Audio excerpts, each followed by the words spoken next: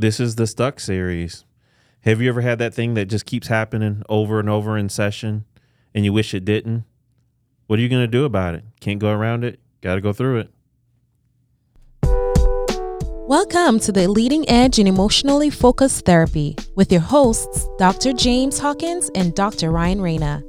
EFT is a dynamic model that humbles even the most seasoned therapists. Together, we want to come alongside you as you continually push the leading edge of your understanding and application of this wonderful model developed by Dr. Sue Johnson. Yeah, I'm excited for this one today because there's been times in my session, if I'm confessing and being completely honest, where there's something like that just keeps happening in session, whether it's maybe someone gets like kind of critical at a moment in session or a person that shuts down. They begin to use blame as like a behavioral technique. And I find myself like, oh gosh, I hope that doesn't happen today. And then trying to find ways like, how can I keep that from happening? And that didn't really do me well as a therapist, and it didn't do well for the progress. And so I hope today, maybe that's you that's identified I'm leading out with my vulnerability. I know I've done it plenty of times, don't like it. But I hope what we can talk about in this Stuck series is, so let's say there is something that keeps coming up over and over that gets you stuck. What does it look like to lean into it to help change that? Do we avoid it? I mean, our topic today is a simple one. Get out in front of it. There we go. And I can't tell you how many times I've done this myself, and I've supervised, I don't want to exaggerate, several hundreds of hours of video where there's something a client does that either harms the relationship or harms the therapeutic process. Mm-hmm. And the therapist, oftentimes me, just sort of hopes it doesn't happen again, or just sort of tries to be nicer or tries to move around it or something, and I can't tell you how many times I've made that mistake. That client, when you look on your daily schedule, whatever system you're using, and you're like, ooh, this is a tough one. And you come in and you just try to do extra alliance or something, and the same thing trips you up every single time. I mean, the topic of this episode is get out in front of it. So, I'm the old coach coming through here a little bit. If your opponent has a move that defeats you every time, don't keep doing the same thing, right? We got to make a shift. Terry Real and his model of working with couples, there's things I like and things that, are not my preference for what he does, but he says really clearly, you have to confront what harms their relationship. Mm-hmm. I don't know that I necessarily love the verb confront, but the concept is accurate. You got to go to it. You can't wait for it to come to you. So the therapist's ability to do that, first of all, goes into our self-to-the-therapist stuff. How secure are you, even in your personal life, your emotional life, your spiritual life, your relational life? Can you find your footing and your integrity when the pressure is on? And from there, it kind of speaks to what's our relationship with avoidance. What's our relationship with a willingness or ability to interrupt? How comfortable are we at sometimes being more active? And then a big one, can I play Twister? Remember the game Twister? Mm-hmm.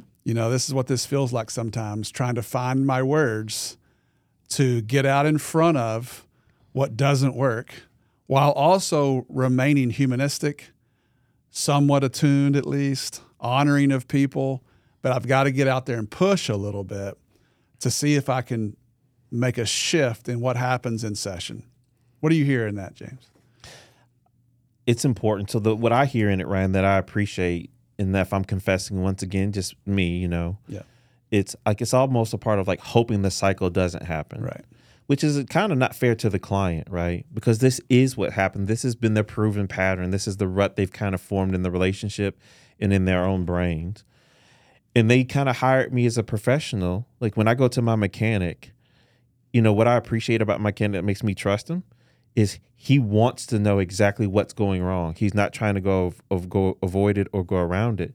And if the problem doesn't repeat itself, he's like, I'm not going to start trying to fix it, James, until I see what it is so I can be efficient with your time and your money. And I appreciate that. And he's a mechanic. He knows there's things I can fix that I don't need him for. But it's those things, there's certain things I need him to do. So where I'm hearing in that, Ryan, is this is exactly telling our clients where they need us. Okay. And even if it's perturbing me or if it's a hard thing for me, that's exactly what my clients hired me for. This is where they need me to go to. And so for me, instead of seeing is like, how do I get around this? How do I avoid it? Oh, thank you too. Thank you for showing me exactly where you need me to be at. This is a place where the negative cycle takes over. This is where it gets rough. Or I'm stealing from you in George's language. Oh, this is where your best efforts get kind of turned upside down. Okay. Well, can we camp out here?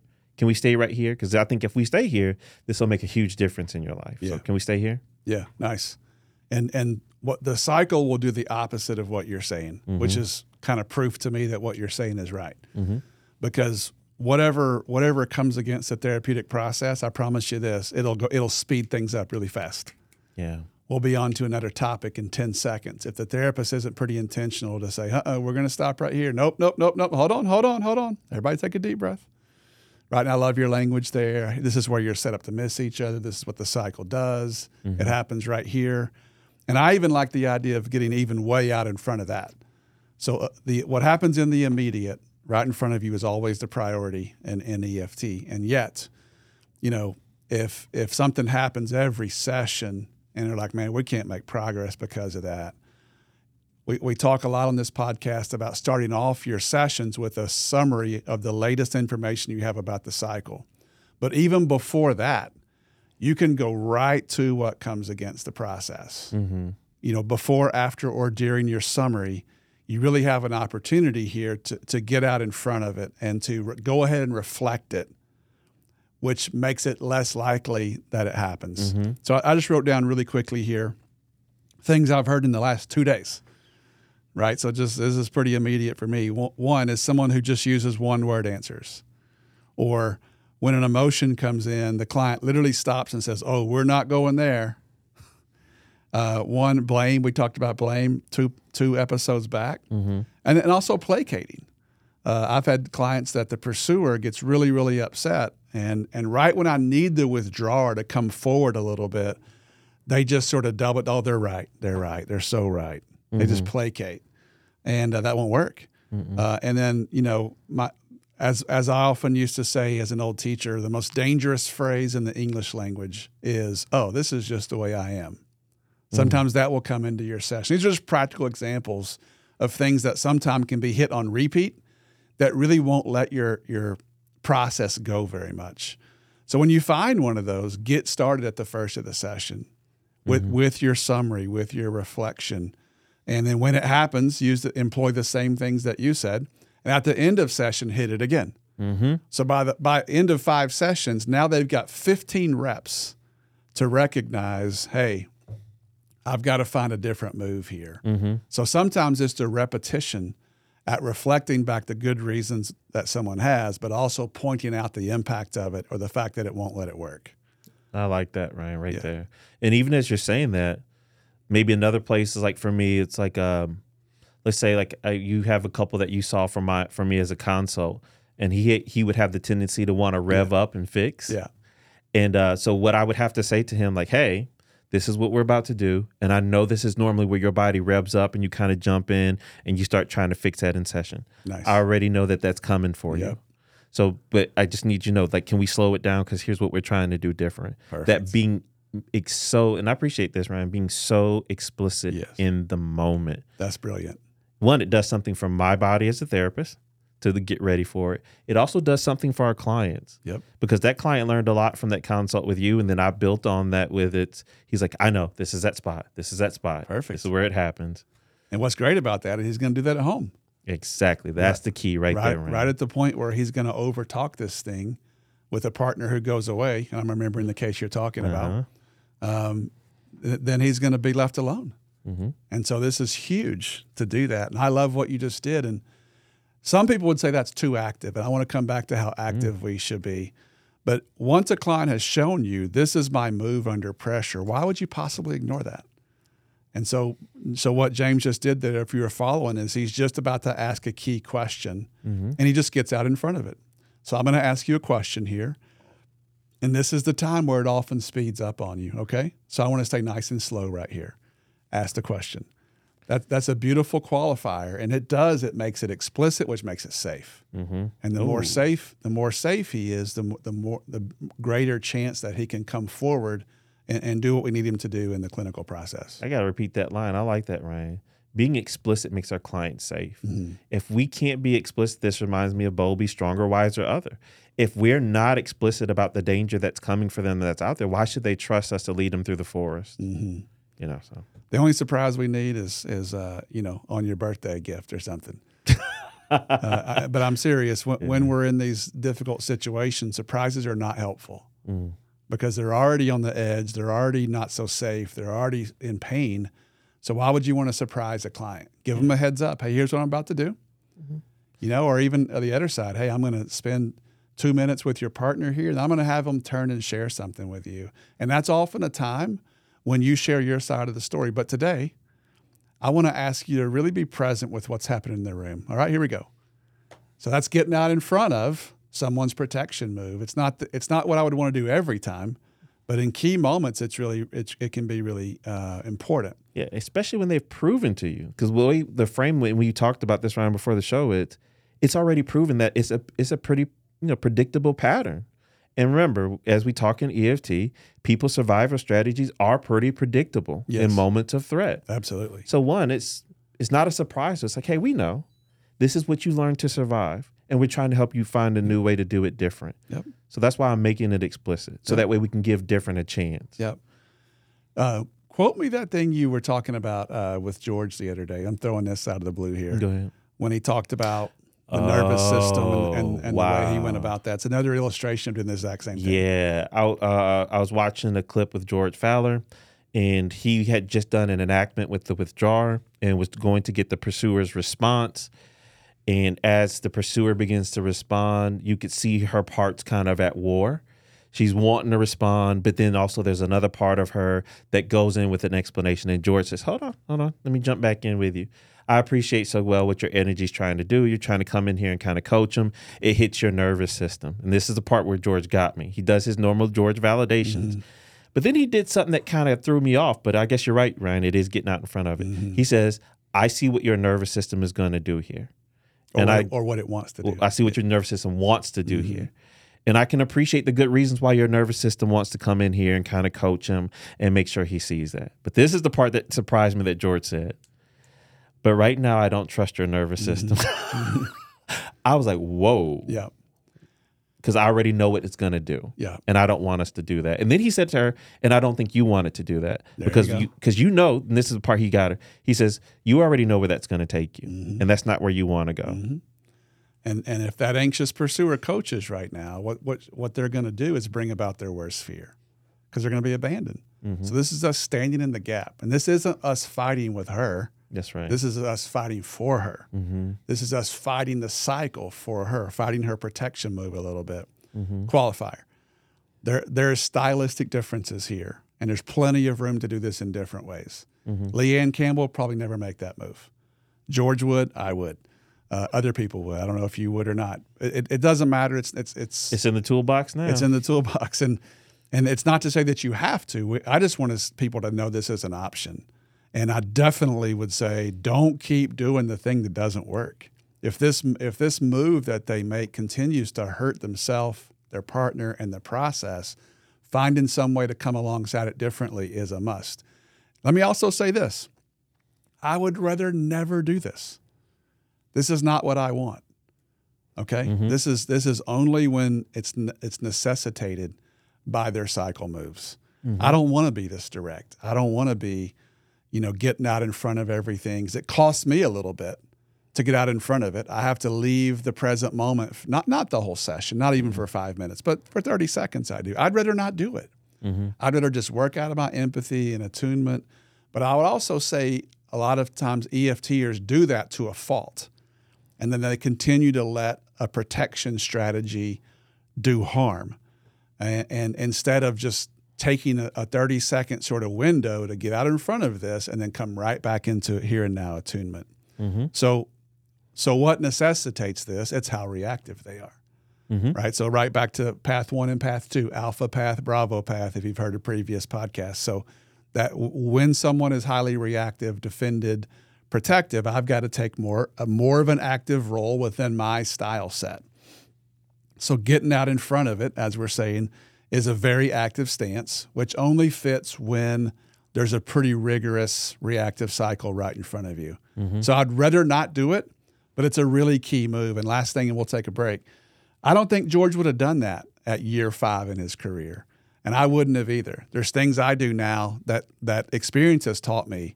Look, I can be direct and take the chance that I'm going to rupture a little bit, knowing that I'm going to come back and repair, or I can waste 20 sessions and just have this same move beat us and beat us and beat us. And experience for me is like, let's go ahead and move towards it.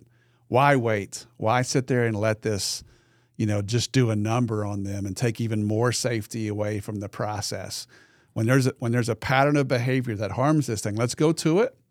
And we'll talk after the break about ideas of how we can go to it.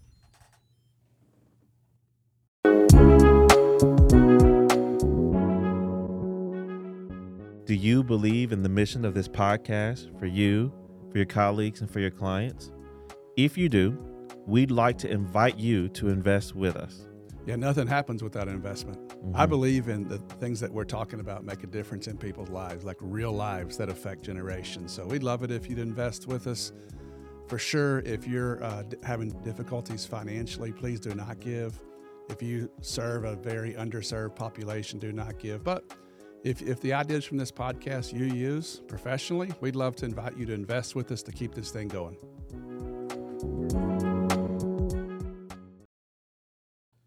So, Ryan, you're right. That can be stylistic, but here's the point. I have spent maybe a year or so kind of trying to follow Leanne around and study from her. And she has her own way of getting ahead of it. And I want to show that move too. Leanne will just she'll begin to talk directly to the body. I know this is where it's been hard for you and it's been scary for you and you've been left alone and no one's seen it and no one's gotten it. But here's how she gets out. But here's what we're about to do, and I'm going with you.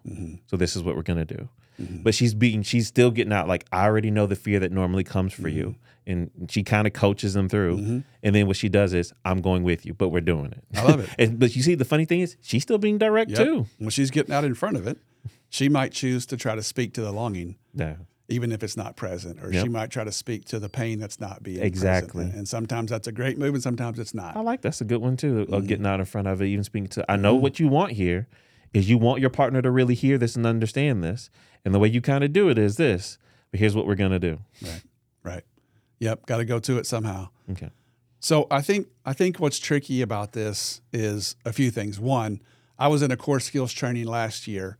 And I was doing, it was sort of a spontaneous demonstration thing where the people who were acting out clients could do whatever they wanted. And I didn't know what they were going to do. This is Core Skills 4, so we're kind of being playful at this point. And the person said something, and my read was, in an attuned, hopefully somewhat honoring way, to sort of hold up a loving mirror, which is something we talk about in EFT. And I wanted to connect the dots to say, here's the good reasons that you just did what you did, but also that's a part of why you're here, right? And so 3 or 4 of the people in the group were like, oh my gosh, I love that. 3 or 4 people said, I could never do that. That was way too direct for me. So on one hand, it's like, well, you don't have to. You can maybe find a little bit less directive way to do that. On the other hand, I would put a little bit of tension back to say, I want to ask you to be curious. What does that activate in you to be able to hold up a mirror? Because the alternative is, I'm like, what would you do? And they're like, I would have just ignored it and kept going. I'm like, okay, so that could work, but there's a high chance you're going to do it again next week and the next week and the next week. And that's one thing. But the other piece is their partner's going to continue to hit that wall every week. So again, it's kind of wrestling with, can I find my own voice? Can I find my own integrity under pressure there? I think what's hard for all of us is to keep our humanistic stance. And to keep honoring this, it's easy, like Terry Real. He talks about you got to confront it directly or confront the narcissist, and I see why he says that. I've had some cases that I'm like, I can see how you would do that. I do think there's ways you can have the same effect and still do it humanistically. To look at, hey, let's look at the 3 good reasons you have to do this, and yet here's the impact of this.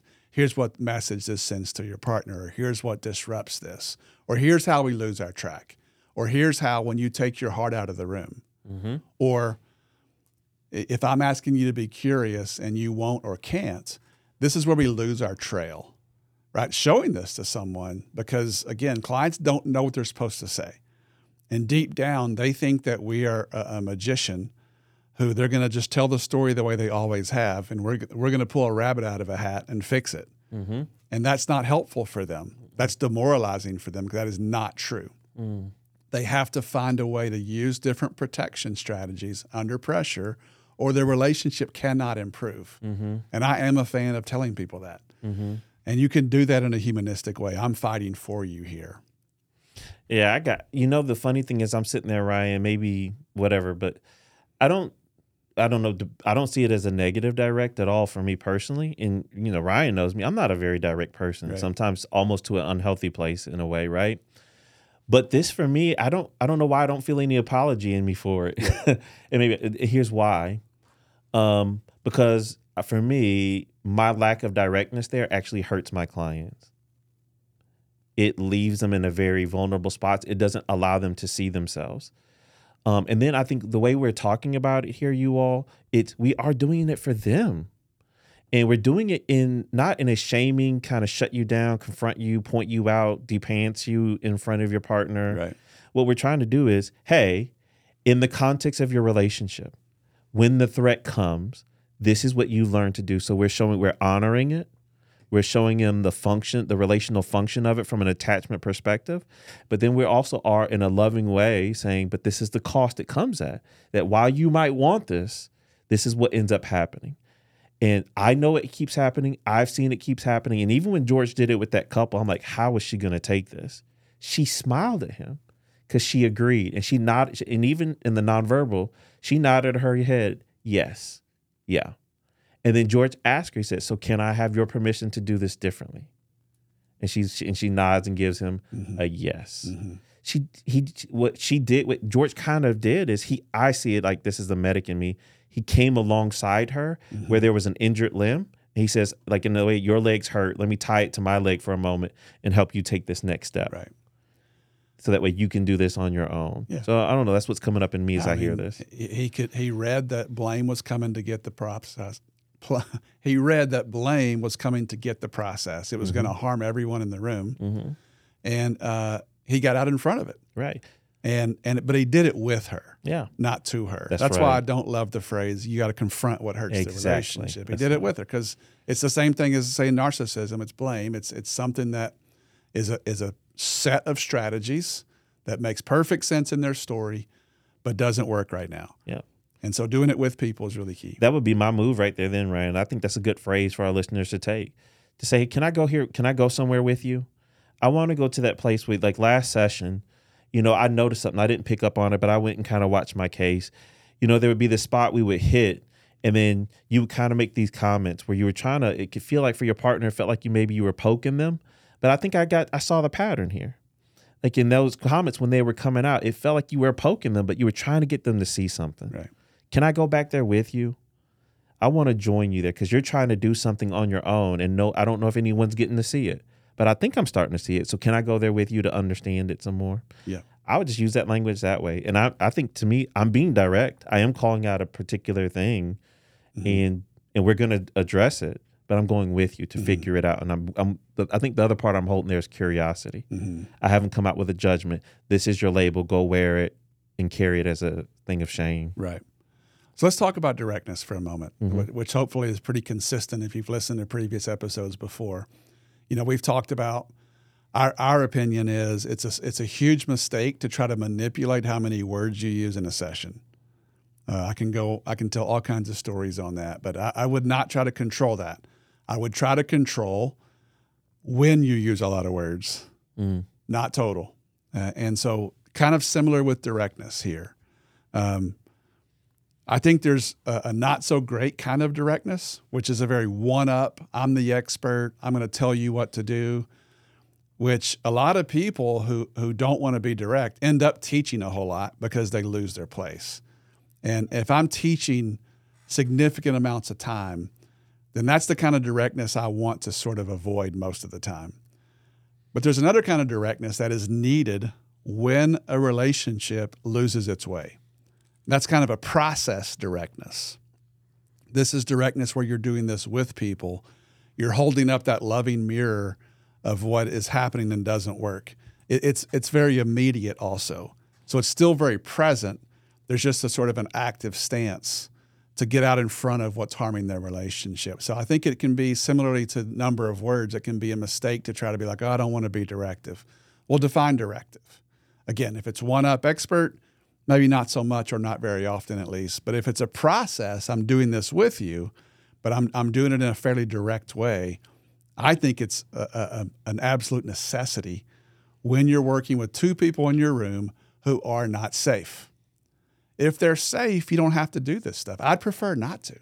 I'd also prefer people not to be suffering so much, but I don't get to choose. But in these moments, when you develop the theme, the bottom line of this episode is when you start to recognize, hey, here's a pattern. This person does this. Whenever this X, Y, and Z happens, instead of just waiting for it to happen, get out in front of it at the first of the session. Make it explicit in the moment when it's about to happen. Comment on it in a way that's honoring, but also shows its impact. Close your sessions referencing it again. Sometimes the way to make a non-useful behavior extinct is via repetition. Sue does this in the well-known training tape. What's their name? Doug and Diane. She really makes his rude comments go into extinction because she just runs it in front of him over and over and over. There's Sue Johnson getting in front of it. I heard a case recently, one that was on my list I didn't say was, and this is a tricky one, is the husband in this relationship said, hey, it's okay, don't interrupt me anymore. I don't want to be interrupted.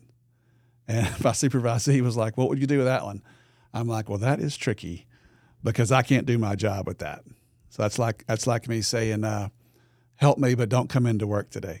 Because interruption in couples therapy is a big part of what we do. So I would want to start the next session and just say, hey, I've thought this through. I want to just make sure. So try to do a repair for any negative impacts of the previous interruptions. But I would also say, we got to find a way to work together here because I've got to stop when things go off track. How would you suggest I stop it? So I'm going to renegotiate that. I won't say yes. I will not agree to not interrupt because now it's going to be that person's going to vent and now a bunch of story comes in the room and now the partner's got to be given 5 or 6 minutes for their vent. Now half your session's over and they're going to look at you and go, well, what do we do? Right? And the answer is don't let yourself get in that situation, therapist. When they go off track, we've got to stop it. It's not attunement, actually, to let a cycle take over your office. There's empathy there, but it's not attuned because the cycle is what they're paying you to get out of, not to stay in. Yep. I appreciate you bringing that Sue example. I was watching a training tape with Sue, and she said it. She uses reflection as her form of she said challenge in that one, but with us, that's Sue's way of getting out in front of it. Like, hey, I keep noticing in these key moments that your body kind of this, and then you say this, and this is what comes out. Am I seeing that? That this is what happens? She'll kind of do that. Sue's repetitiveness, and that's her way of getting out in front of it. I need you, like I'm seeing it, and I'm not gonna. And Sue's saying, I'm not gonna hold this secret. I see what's happening. And she's making it explicit so we can talk about it. And part of what Sue said is, I'm using that reflection, one, to make it clear, but she says, I need the client to see it. And that's what I think part of what me and Ryan are saying. We're doing this because many of the clients, we're not trying to shame them. They don't understand that why this keeps happening. And then because if you hook them to a lie detector test and you said, hey, are you doing the best you possibly can to make sure that your relationship is in a good spot? The lie detector would say no deception detected because they really are trying. They really are trying their best. But however, they don't see the behaviors that they're making in the moment that their brain is trying to do good could actually be bringing that could actually be a part of the problem in a way. If I'm saying that, trying to say that nicely. So I think what we're doing is really coming alongside them and helping them. It's like a good coach, right? Ryan was a pitching coach. Sometimes being a pitching coach, Ryan would tell a story that sometimes it was hard for his pitchers. It could feel demoralizing. And they've been this star high school athlete. Then they get to college and then they meet Ryan. And it's like, hey, tweak this, do that. And then it debilitates. But when they get better, then it's like, hey, thank you, coach, Mm-hmm. for telling me that. No one ever said it to me.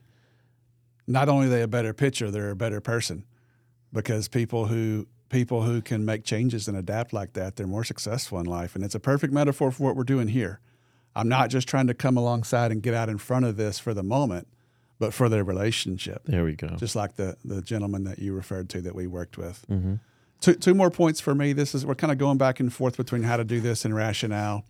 But, do no harm is a big part of what we're doing. And I'm going to use that word loosely. I don't mean literally it's an ethical problem, but I supervised a case last week. Excellent therapist, really hard case. I mean, like, the fact that those people are still even talking to each other is amazing, just based on what all they've been through.